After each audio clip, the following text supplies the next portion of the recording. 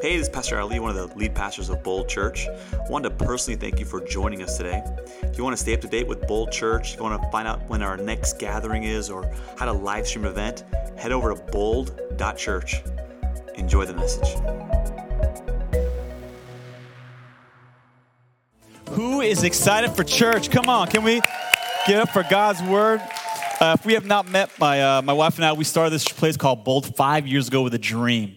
We wanted to create a place where not only Christians could come and grow in their faith, but unchurched people could explore faith. Anyone excited for God's word this morning? Come on. And before we begin, I want to give honor where honor's due. Typically, we have Ethan, who leads our worship team. And when he's gone, like on vacation this week, he brings in another worship leader. Well, that worship leader canceled on Monday. And wow, yeah. I was excited. That's what was my response too. And I just want to give honor to this team. You didn't even notice that we were down.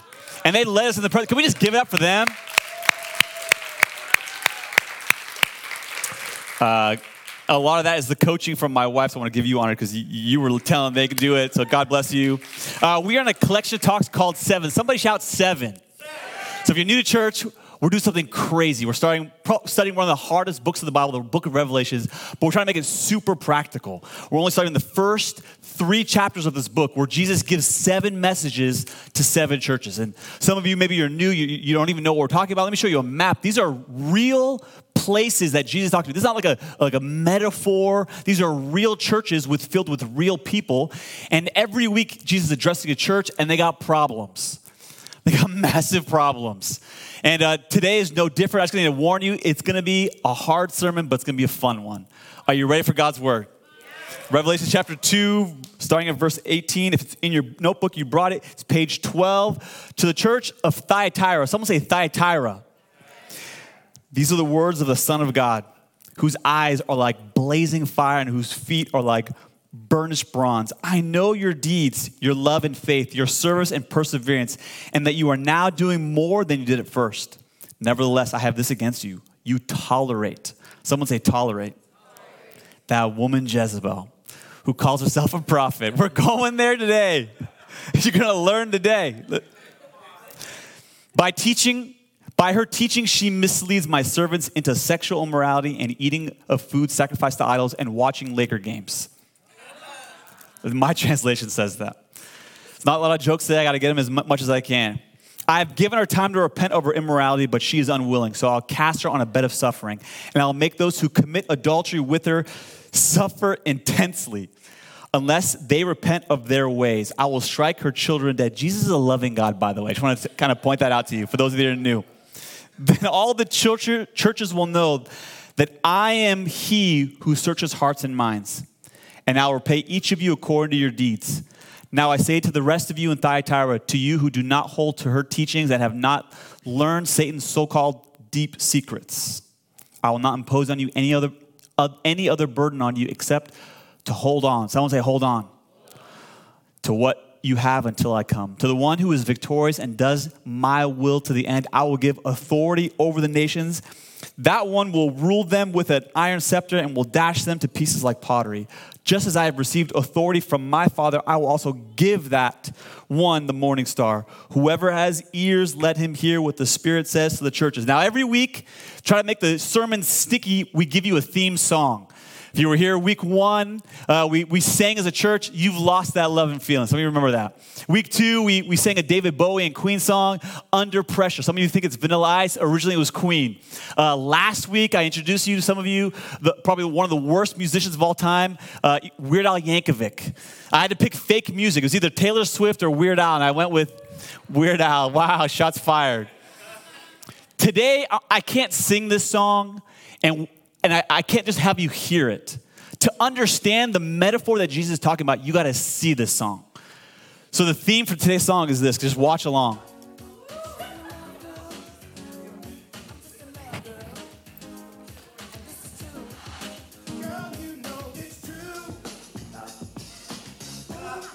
Oh, look at those dance moves.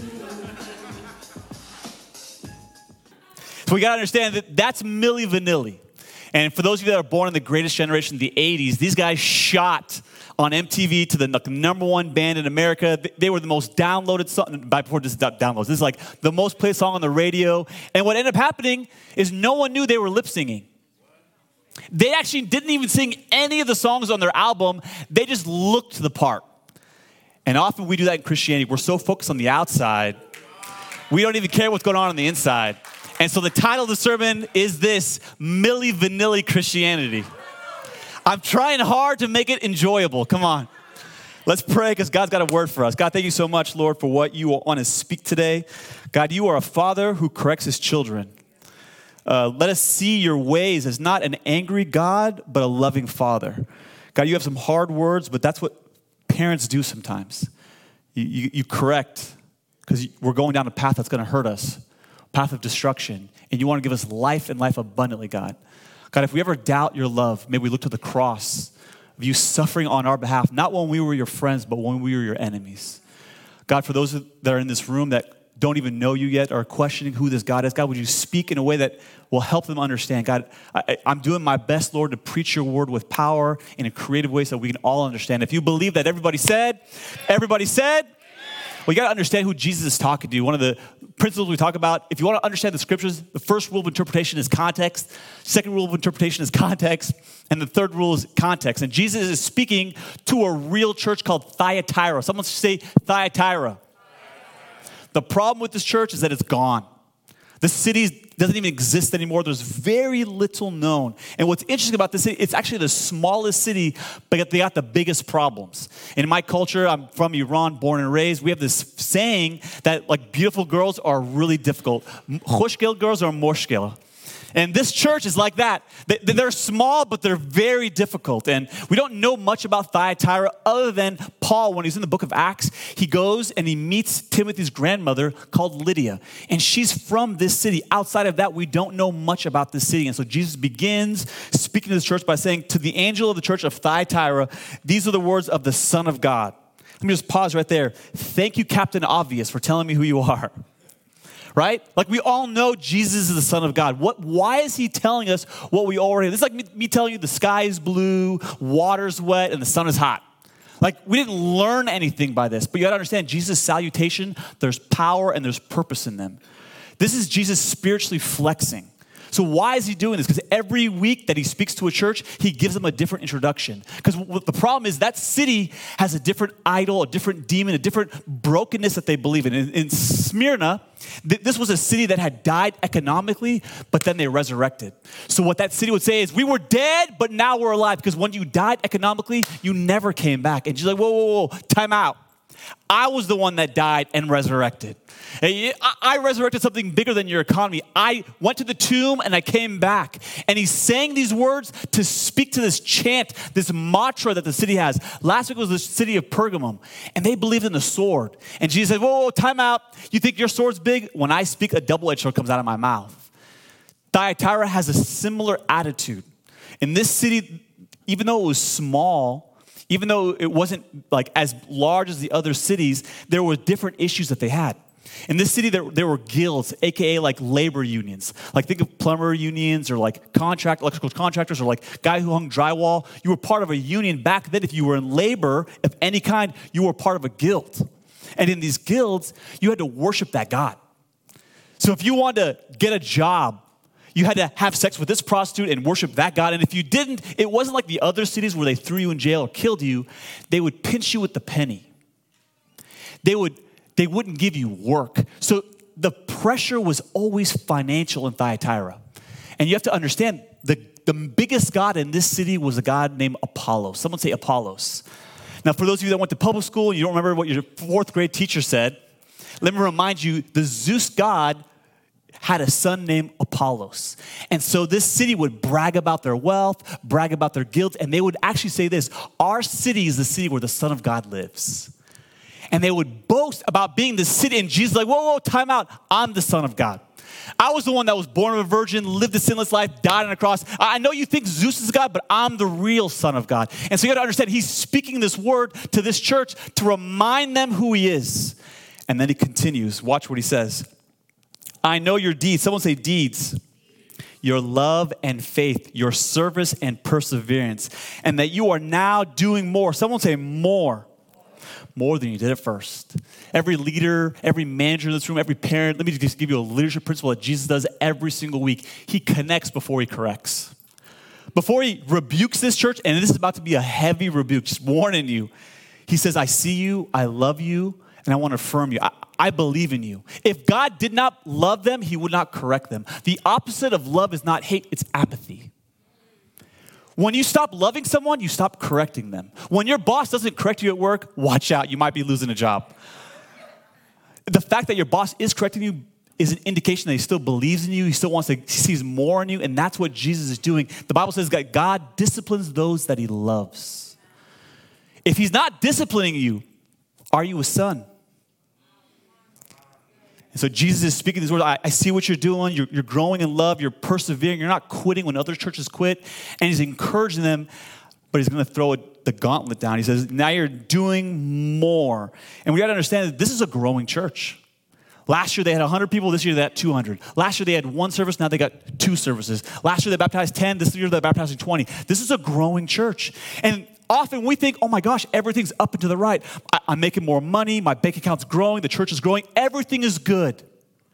And we assume because I'm being blessed, because things are growing, that means God's with me. He's for me. Who can be against me? And there's this attitude of the church. It's like this. Healthy things grow. That everything on the outside looks good, so everything on the inside must be good with God too. It's this mentality of Milli, Vanilli Christianity, where all you measure about God's blessing on your life is my bank account bigger? Is my getting promoted? And you don't look at the character and your integrity and your walk with God. Let me make this practical. In our culture, there's like this huge subculture on Instagram of like health influencers. There's like real strong people like that do strongman and CrossFit. Those are like the real athletes. And then there's the people that are just bodybuilders. Some of you I'm not making fun of you. Please don't beat me up after service, okay? But one of the ways that you know someone's a bodybuilder, you just slap them across the face and run. Why? Because they'll get a heart attack chasing you. Because on the outside they look strong, but their heart has no cardio. And that's what Jesus is saying to this church. You guys are spiritual bodybuilders. On the outside you look good, but bro, if you got to run, you're going to die. And Jesus says, I know you're telling me healthy things grow, but this is Jesus' response, but so do weeds. Don't assume growth is from God. Don't just assume the outside is growing because everything's up and to the right, that I'm behind it. I remember as a kid growing up, this is like before cell phones and your iPhone had like the Apple Watch Pay thing. Everyone carried cash. Anyone remember those days? Remember when you'd buy a wallet, there's actually a place not only for cash, but for like your coins? Those days are gone, right? Now everyone has a cell phone and the wallets just store the credit cards and off it goes to the back of the phone. But back when I was a kid growing up, you would often hand someone cash and you had to wait for them to do the math. And sometimes if you were blessed, how many know what I'm talking about? They would give you back more money. Right? You assume because you handed them a $5, you're like, God loves me. That's what this church is doing. They're not walking in integrity. They're not walking with faithfulness. They handed God a 5 and a 20 came back. They're like, oh my gosh, I'm being blessed. I wrote it like this. Prosperity sometimes is more of a sign of God's patience than his blessing. Don't assume because it's going up that God is the cause of that. Sometimes it's a test, not a blessing.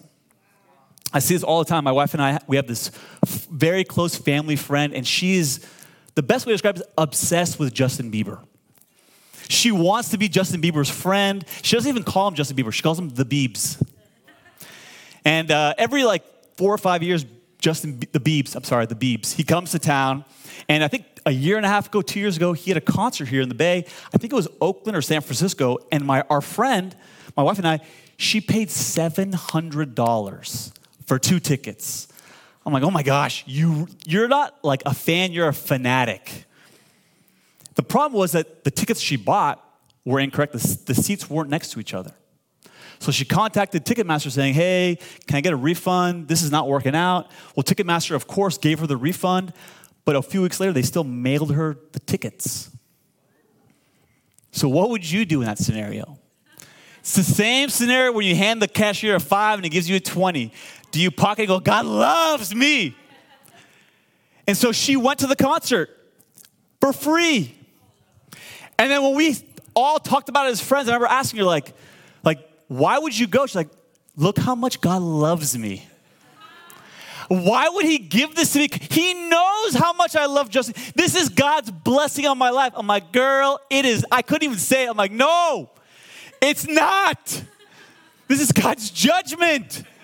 His patience does not mean he's for that thing. And often we do that as Christians. We want to play the part. Oh, you know it's true. It's my attempt to dance. And we do the jig at church because everything at home and at work is going up. And the problem is, it's Milli Vanilli Christianity. What are you sacrificing to go? What are you giving up to get the promotion? What are you doing to get ahead? That's the question. God could care less about the money in the bank. He cares about what's in the heart. And then he addresses the root issue. He says, nonetheless, I have this against you. You tolerate. Someone say tolerate. Jesus has one primary message to the church, and it's going to be shocking for some of you in this room.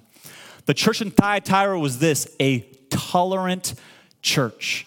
And that's confusing for some of you, because in our culture, like, tolerance is like a virtue. Isn't this the virtue of virtues? Are Christians a tolerant people? Is Christianity a tolerant religion? If you are a believer, let me tell you, you're probably being asked this question right now. If you're new to church, you're the one asking the question. Are we a tolerant people? Is Christianity a tolerant religion? And we got to begin by defining what tolerance is so that we're all on the same page. Tolerance is this. Tolerance is to endure without repugnance, without aversion to objection, big definitions, without a strong distaste for, but this is the easiest one to understand, to put up with. To simply put up with. And in America, tolerance is king. And yet to Jesus doesn't like tolerance, and it creates this tension. And there's an author, a sociologist by the name of Peter Berger. And he talks about in his book, Sacred Canopy, if you want to go deeper, read this. He says every organization, every workplace, every place where you work or country, they have a culture. Let me show you our culture. Our tribe, because we're a loud church. That's the culture of this community. And whenever you join a church or a business, they have a culture. That's also true of countries. And what Peter Berger is explaining is that culture is this unspoken language, this hidden rules that you're supposed to behave this way. And you don't go to a class in elementary school. Everyone just lives that way. Well, 2/3 of the world is what's called shame and honor culture. I remember as a little kid coming home from elementary school, and my mom would be like vacuuming the house. I'm like, Mom, are we having guests tonight? Why are you cleaning? She's like, no. Go to your room and clean. I'm like, why, Mom? Are we having a party? Why are we cleaning the house? She's like, no, the cleaners are coming tomorrow.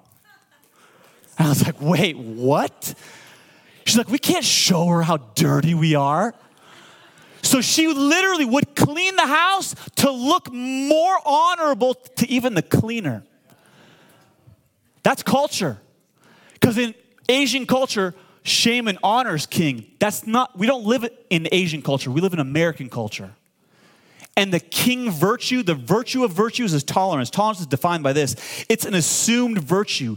In America, tolerance is king. If you don't hold an open hand, a tolerant view where you agree and support and embrace everyone and everything, listen, you will be bigoted, you'll be labeled as stupid or small-minded. And that's the tension that's created. Jesus wants us to follow him, not what the culture says.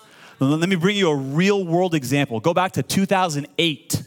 In America, or in California, there was a law by the name of Prop 8. They tried to codify same-sex marriage in California. Now, regardless of where you stand on this issue, I'm not here to debate you or argue with you. I'm just trying to tell you, in 2008, this issue of same-sex marriage came to California. And I'm just going to speak from my own perspective. Long before I was a pastor, I spoke with my high school friends, my family, my coworkers, and even most of Californians, 2 out of 3, they voted no on Prop 8.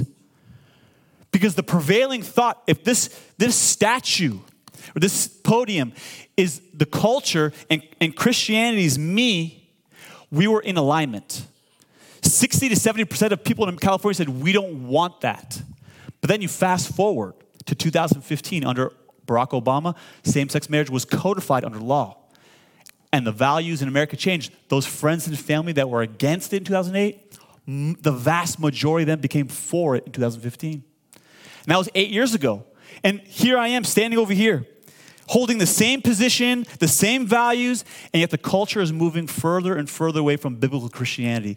And I'm being labeled now a hater, a big, small-minded, and all I'm saying is we haven't changed in 3,000 years. The culture's changing. And the culture says, you adjust or we're going to shame you. You do what we say, and there's this pressure that we're supposed to change and do what everyone else is doing. And that's what I need to tell you. There's two voices right now. One is God saying, be holy as I am holy. Live the way that I live. Let me define sexuality for you. Let me define what forgiveness is. I want you to love your enemies. They say cancel them. They say an eye for an eye. No. I want you to love your enemies and bless them. And on this side, there's cancel culture. We're going to define whatever we want, and they're both asking for obedience. And that tension where one side's telling me to do this and shaming me, the other side is loving me, saying, follow me. I need to point out to you, that's the pressure that Thyatira is in. That's the pressure that everyone in this room is in. We hear two voices. Which one? I want to be loved by my friends, and I want to be viewed as tolerant. I don't want to be small-minded, but I want to obey God. G.K. Chesterton, this original OG. If you've never read any of his books, this guy's a genius. He says this: tolerance is the virtue of a man without convictions. The problem is not that you're tolerant. The problem is that you have no backbone. That's what he's saying. He's saying you don't have values. And when you don't have values, you constantly change to what culture says. That's the issue. That's what Jesus is trying to address. He says the problem in Thyatira is not that you don't know who I am. The problem is you're letting them define what I'm telling you. So the question is, why is Jesus so intolerant? This makes him look unloving. To a world that looks at Christianity and says, you guys are so close-minded. We're often known what we're against and what we're for, and we're stuck in this middle of this culture war where we're being shamed. And yet the reality is we haven't stopped preaching the same message for over 3,000 years. Let me tell you, my wife and I, we don't teach anything new. We have dinosaur theology. We're trying to make the oldie but goodie. That's what they say about music. That's true of good theology. It's an oldie but goodie. Whenever someone says, let me tell you what the Bible actually says. It's like, bro, come on. Okay, yes, exactly. But why is Jesus? Because this makes him look bad. But let me give you the reason. I'm going to put two words on the screen. I want you to write this down. One is orthodoxy. One is orthopraxy. So for example, if God says, I want you to love your enemies, the doctrine is forgiveness. Where all culture says, if you stab me in the back, if you mistreat me, I'm going to cut you out of my life. We're never going to be friends. I'm never going to talk to you. Jesus says, no. The pagans do that. Love your enemies. And he says, this is the teaching, so this is how you should live. Often we think Christians we're taken advantage of because of forgiveness. No. God forgave us when we didn't deserve it, so we're going to forgive others that hurt us when they don't deserve it. Amen? And then God also defines not only that, he defines what we should do with money. He defines how we raise our kids. He defines sexuality. And the right doctrine leads to right living. And God wants you to be free. That's the key. That's why he's so intolerant of bad teaching, because bad teaching puts you in bondage. The theologian Darrell Johnson, he's a pastor, theologian, professor. He said this: here Jesus presents himself as passionately intolerant. This is to the church of Thyatira. Why? Because he loves the truth, he speaks the truth, and he is the truth. And because falsehood and deception of any kind enslaves people. God died so that you can be free. So he's against anything that puts you in bondage. Jesus is passionately intolerant, not because he's small and closed-minded, but because he passionately is intolerant of people being enslaved. He died so that you could be free. Jesus is so intolerant of false ideas influencing the church because any form of falsehood makes for bondage. And thankfully, we have a good God. He will not tolerate people being in bondage. That's why Jesus wants us to follow him, and it gives the appearance that he's not small-minded. He's never changing. That's the key you have to understand. And Jesus is speaking to the church like Jesus didn't just die on a cross to pay for your sin. He didn't just resurrect and defeat death. He didn't just defeat Satan. He died not just to win spiritually, but to give you truth. because he wants you to live free, amen? And he's speaking to this church saying, when you tolerate compromise, you're saying it's okay to do the wrong thing for the right reason. That's what he's addressing. And this church in Thyatira, the issue was these guilds. That 1/3 of the community, almost half of this city, you had to be part of a guild, a false religion to get work. It wasn't that you would be unemployed. It was just hard to get work. So there's this pressure to compromise for money. To do things you would never want to do to get a paycheck. And Jesus is literally saying, you ought not to put up with what you're putting up with. You're doing things that dishonor me. You're becoming comfortable with sin. It's like, do not endure what you should not endure. You ought to object some of the practices. You ought to have a bad taste in your mouth for what the Thyatira is doing. And if I could write it in one sentence, it's this: you've lost your distaste for sin for a paycheck. That's what he's addressing. It's not that the Christians were being thrown in jail, it's that their paycheck was smaller if they followed Jesus. And let me just acknowledge that pressure is in America today. That people lie on their resume to get the job. They cheat on their taxes to get more take home. That when they switch jobs, they go, how much were you making? Oh, I was making this, even though you were making this, because you want the salary. Everyone does it. And Jesus is saying, but you don't have to be like everyone. Let me provide for you. Let me be the miracle worker. Let me grow your business. Let's be business partners. And there's this pressure to not do it God's way. Let me just acknowledge the elephant in the room. Some of you are exploring Christianity and you're like, I knew it. All of you are fake. I knew you guys were liars. And let me address that issue. Eugene Peterson says this: Christian churches are not, as a rule, a model community of good behavior. They are rather places to be where misbehavior is brought out in the open and faced and dealt with. So if you have those practices, welcome to Christian community, where everyone's jacked up just like you. But the good news is we can confess and be provided by a God. Amen? So can I confess my issue? It's easy to tithe on your salary. My faith was tested when we sold our home in 2016, and we had a tithe on our home. My wife and I, we did ministry for many, many years up in Sunnyvale. It's like 10 miles away, but we lived near Moffett Field, and we knew we wanted to reach this community, this 280 intersection by Santana Row and Valley Fair. God called us here. We wanted to plant a life-giving church in this community. That's why we launched at Santana Row. We sold our home, and we tried to buy a home in this area. And when we sold our home, there was this conviction that my wife and I had that we tithe on the difference of what we bought it for, what we sold. And let me tell you, my hand was like shaking. And Pastor Yaz has way more faith than me. I would have quit a long time ago with all the difficulties that we had. She's always been the strong anchor. Shut up, Allie, let's keep going, right? And that's a mean way of saying she has more faith than me. Can we just give it up for Pastor Yaz, right? And my hand is shaking. And I just want to be transparent. It was like a $40,000 check. My hand's shaking, giving up this money. And even my agent was like, what the heck are you doing? You won't be able to buy a house. He's like rebuking me. I'm like, we have a conviction to walk with God. And so we went from home to home, and our budget was limited because I'm a pastor now. And I remember we go to this home, and it was exactly $900,000. And I go to we want this house. He's like, you probably can't get it because you need to overbid to get this house. I was like, well, we're going to write the guy a letter. He's like, those don't work. I said, well, look, agent, I saw a rosary in the backyard. I want to lean in on that real quick. Right? So I wrote a letter saying, look, we don't just want your home to raise a family. We want your home to do ministry. Please consider us.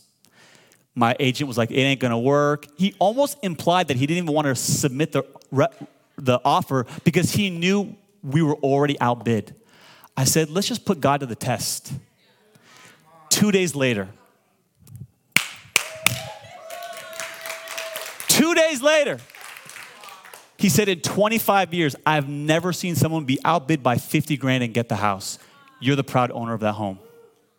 And I'm telling you, you don't have to lie and cheat to get what God wants to give you. Even as a pastor, I felt that pressure not to. And the only reason I gave that check is because of the faithfulness of my wife. So she deserves that honor. But I'm telling you, we all have this pressure to lie, because there's so much lying, there's so much dishonesty in this valley that we believe the lie. I can't live with God and be blessed. And I want to tell you, that's Milli Vanilli Christianity. And there's a God in heaven. He sees your burden. He sees your pressure. And he says, let me show myself strong in your life. Can we just get up for Jesus real quick? He wants to provide. Amen? And this was the root issue in Thyatira. The church of Thyatira, they knew God. They just didn't trust God.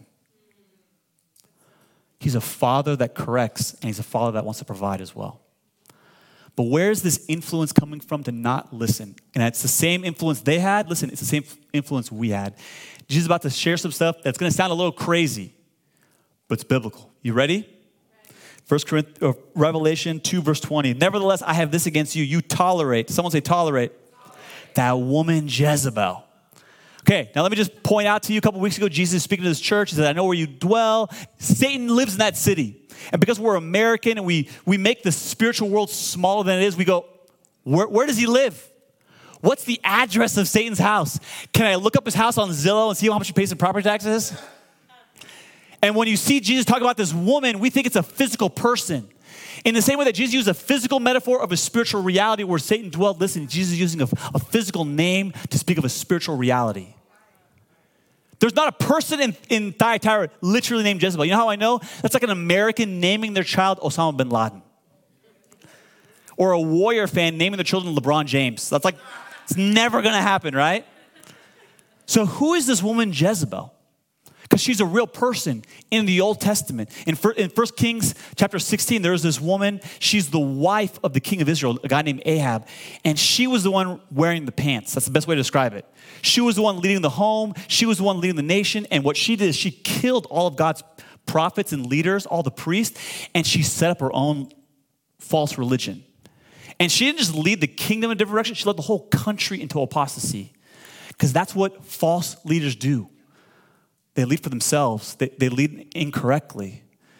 And the question is, well, who does this demonic spirit influence? Because if it's there back then, it's not like we're any more godly and we don't have this today. It's still here. Who does it attack? Watch what it says. Jesus says in Revelation 2:18. To the angel of the church in Thyatira. Someone say angel. This is not the angel being. It's the Greek word angelos. It's on your screen. Angelos literally means messenger.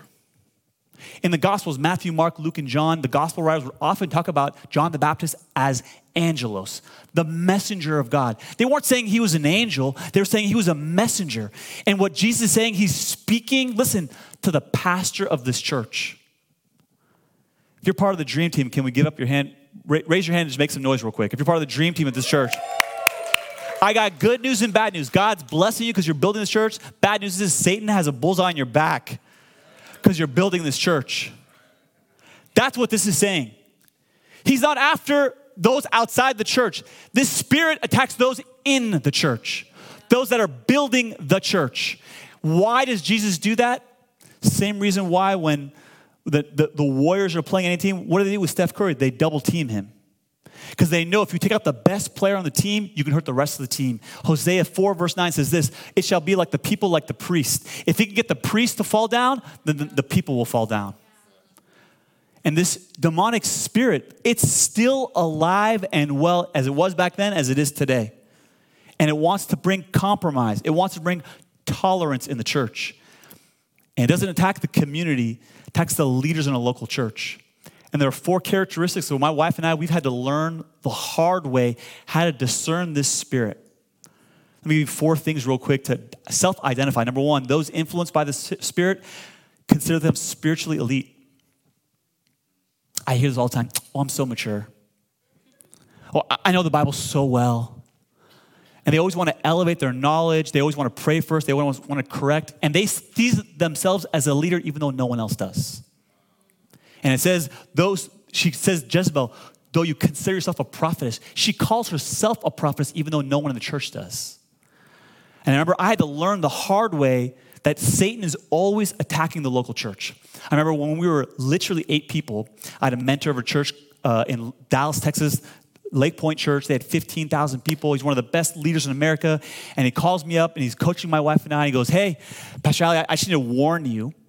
Satan is coming for your church. I was like, I know. He's going to show up when we have like 1,000 people. Not right now. And the line went silent. He's like, no, right now. I'm like, we have 8 people. What's he want to attack? He's like, he's always showing up. I'm like, how do I know? He's like, have you given away titles yet? I said, yes. He's like, take them away. He said, don't give anyone in your church a title for a year. I said, why? He's like, you need to see who's influenced by this spirit. I'm like, are you kidding me? Remember, the next time we had a launch team meeting, there's literally 8 of us. I said, hey guys, I made a mistake. I gave 7 of you titles. I'm taking them all back.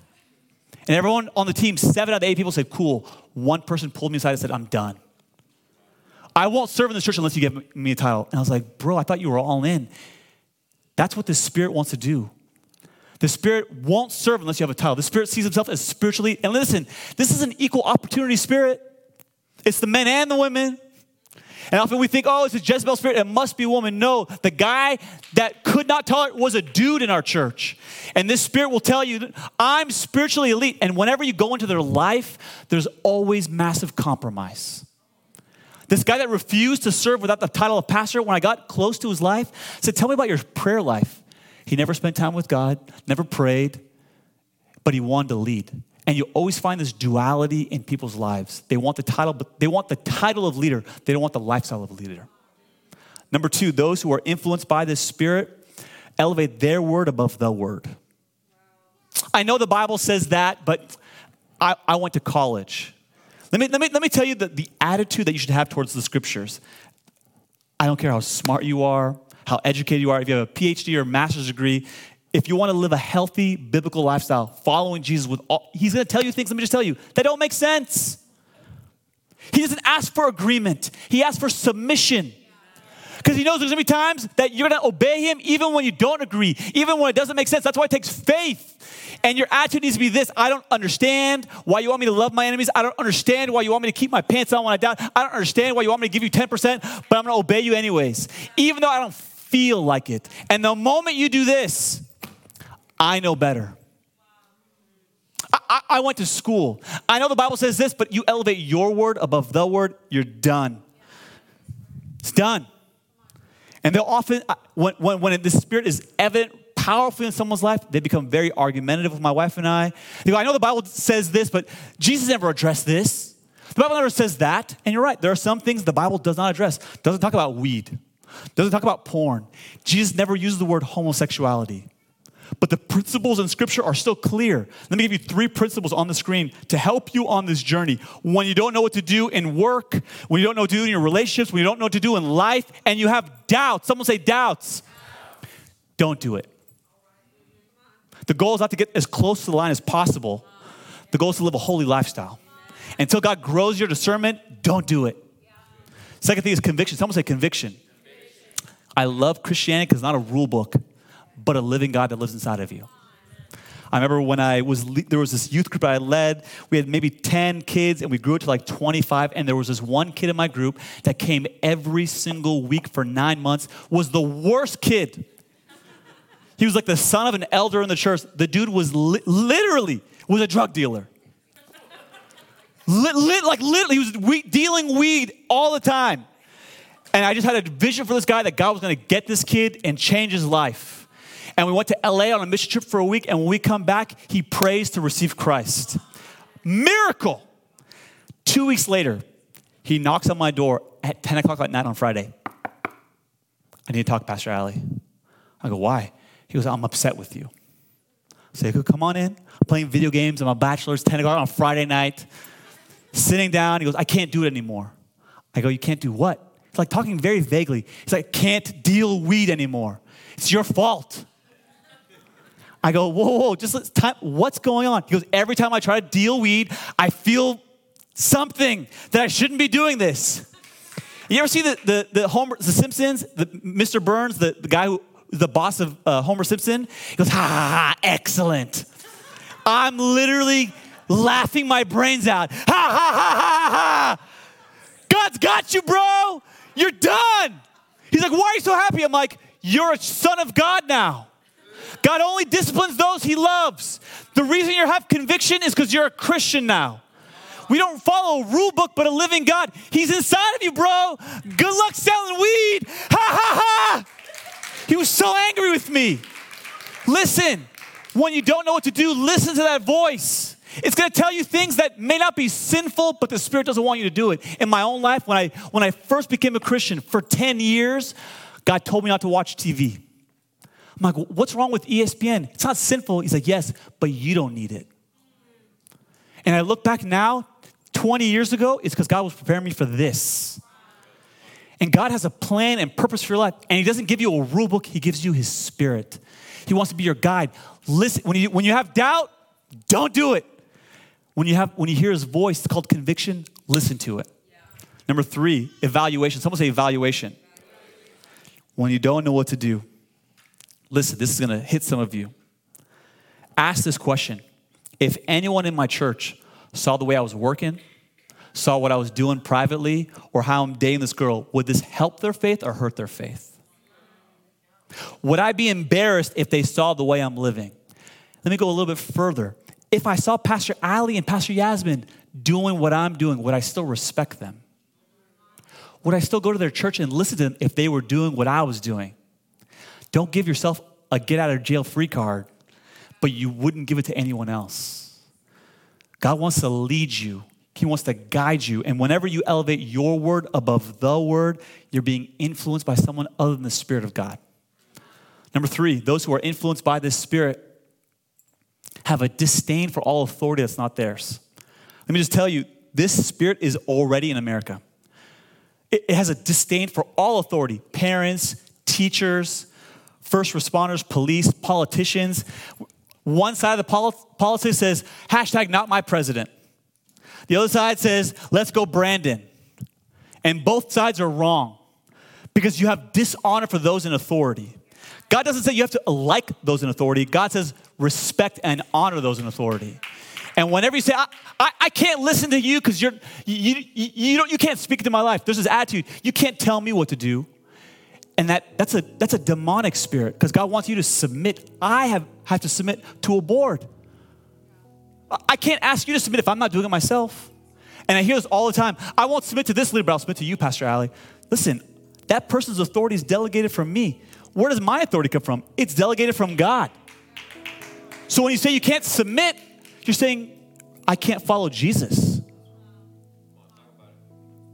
Last one is this. Those influenced by the Spirit refuse to repent. You cannot disciple a demon.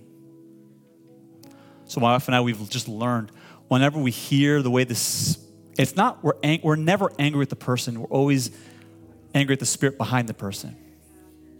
We love people, even when they dishonor us.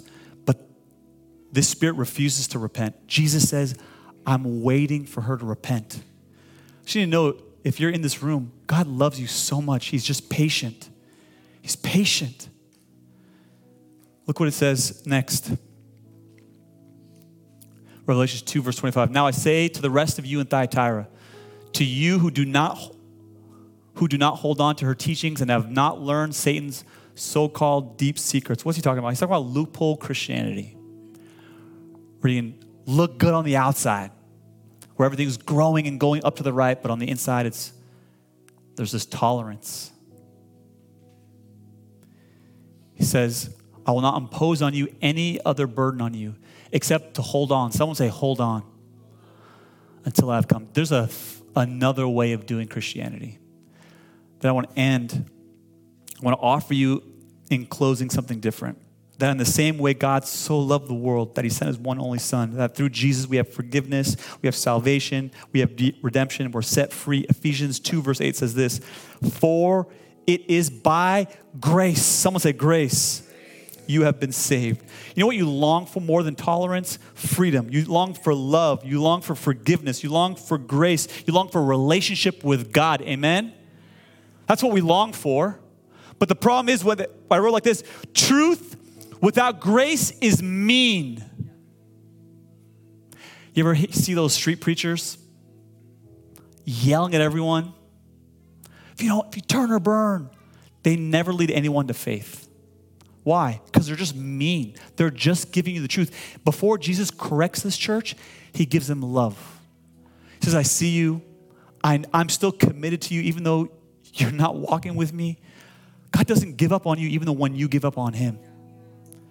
And truth without grace is mean. But the next one is also true. Grace without truth is meaningless. And in a culture that shames you, in a culture that gets angry, a culture that wants you to bend your knee to tolerance, you want to be the most loving, the kindest person. Kindness can still lead people to hell. I know it doesn't sound fun to say, but you can be the most hospitable, you can be the nicest employee, the kindest person at work, and still not tell them there is no other way through to salvation apart from Christ. That the wage of sin is death. Kindness does not lead anyone to the kingdom.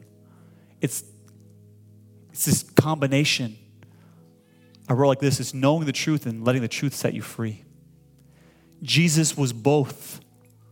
He wasn't just truth, this mean, angry God. He wasn't just a fairy just skipping through the fields, just love. He was both. My favorite story is when in John chapter 8, he bends down on one knee with a woman caught in adultery. And all these men are there to stone her. And he's willing to save her life. He says, where are the men that are here to condemn you? She goes, they're not gone. He goes, neither do I condemn you. And then he says something so powerful. He says, go and sin no more. Stop sleeping with men that aren't your husband. He gives her love and truth. And it's that tension of both that God wants his servants to walk into. In John 1:14 says this, and the Word became flesh and dwelt among us. We have seen his glory, glory as of the only Son from the Father, full of grace. Someone say grace. And truth. Someone say truth. The only way to hold on the way Jesus is saying is to embrace both. With every eye closed and every head bowed, I want to pray for everyone in this room. God, thank you so much for this powerful and heavy word. I pray for the church, God. There's this pressure, this tension that we feel to compromise, to just live the way that everyone in our valley lives. That if we don't, we won't be able to provide for our family, we won't get ahead. And God, we compromise, we tolerate for a paycheck sometimes. God, we're afraid to trust you. We're afraid of putting our life in your hands and having you provide for us. God, I pray for every person in this room. It's not greed that's our stronghold, it's fear. Fear of trusting you, fear of placing our life in your hands. God, allow us to be ambassadors for Christ, not just with truth and not just with grace, but with grace and with truth. And for the rest of you in this room, there's a God in heaven. Romans 10:13 says, all who call on the name of the Lord shall be saved. And you never knew that God loved you. You never knew that God left heaven 2,000 years ago on a rescue mission, not to give you a book, not to give you a religion, but to pay for your sin on a cross.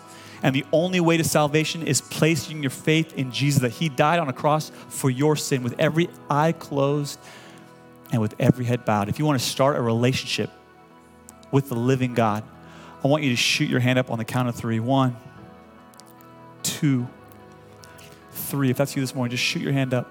Shoot your hand up. Just pray this prayer with me.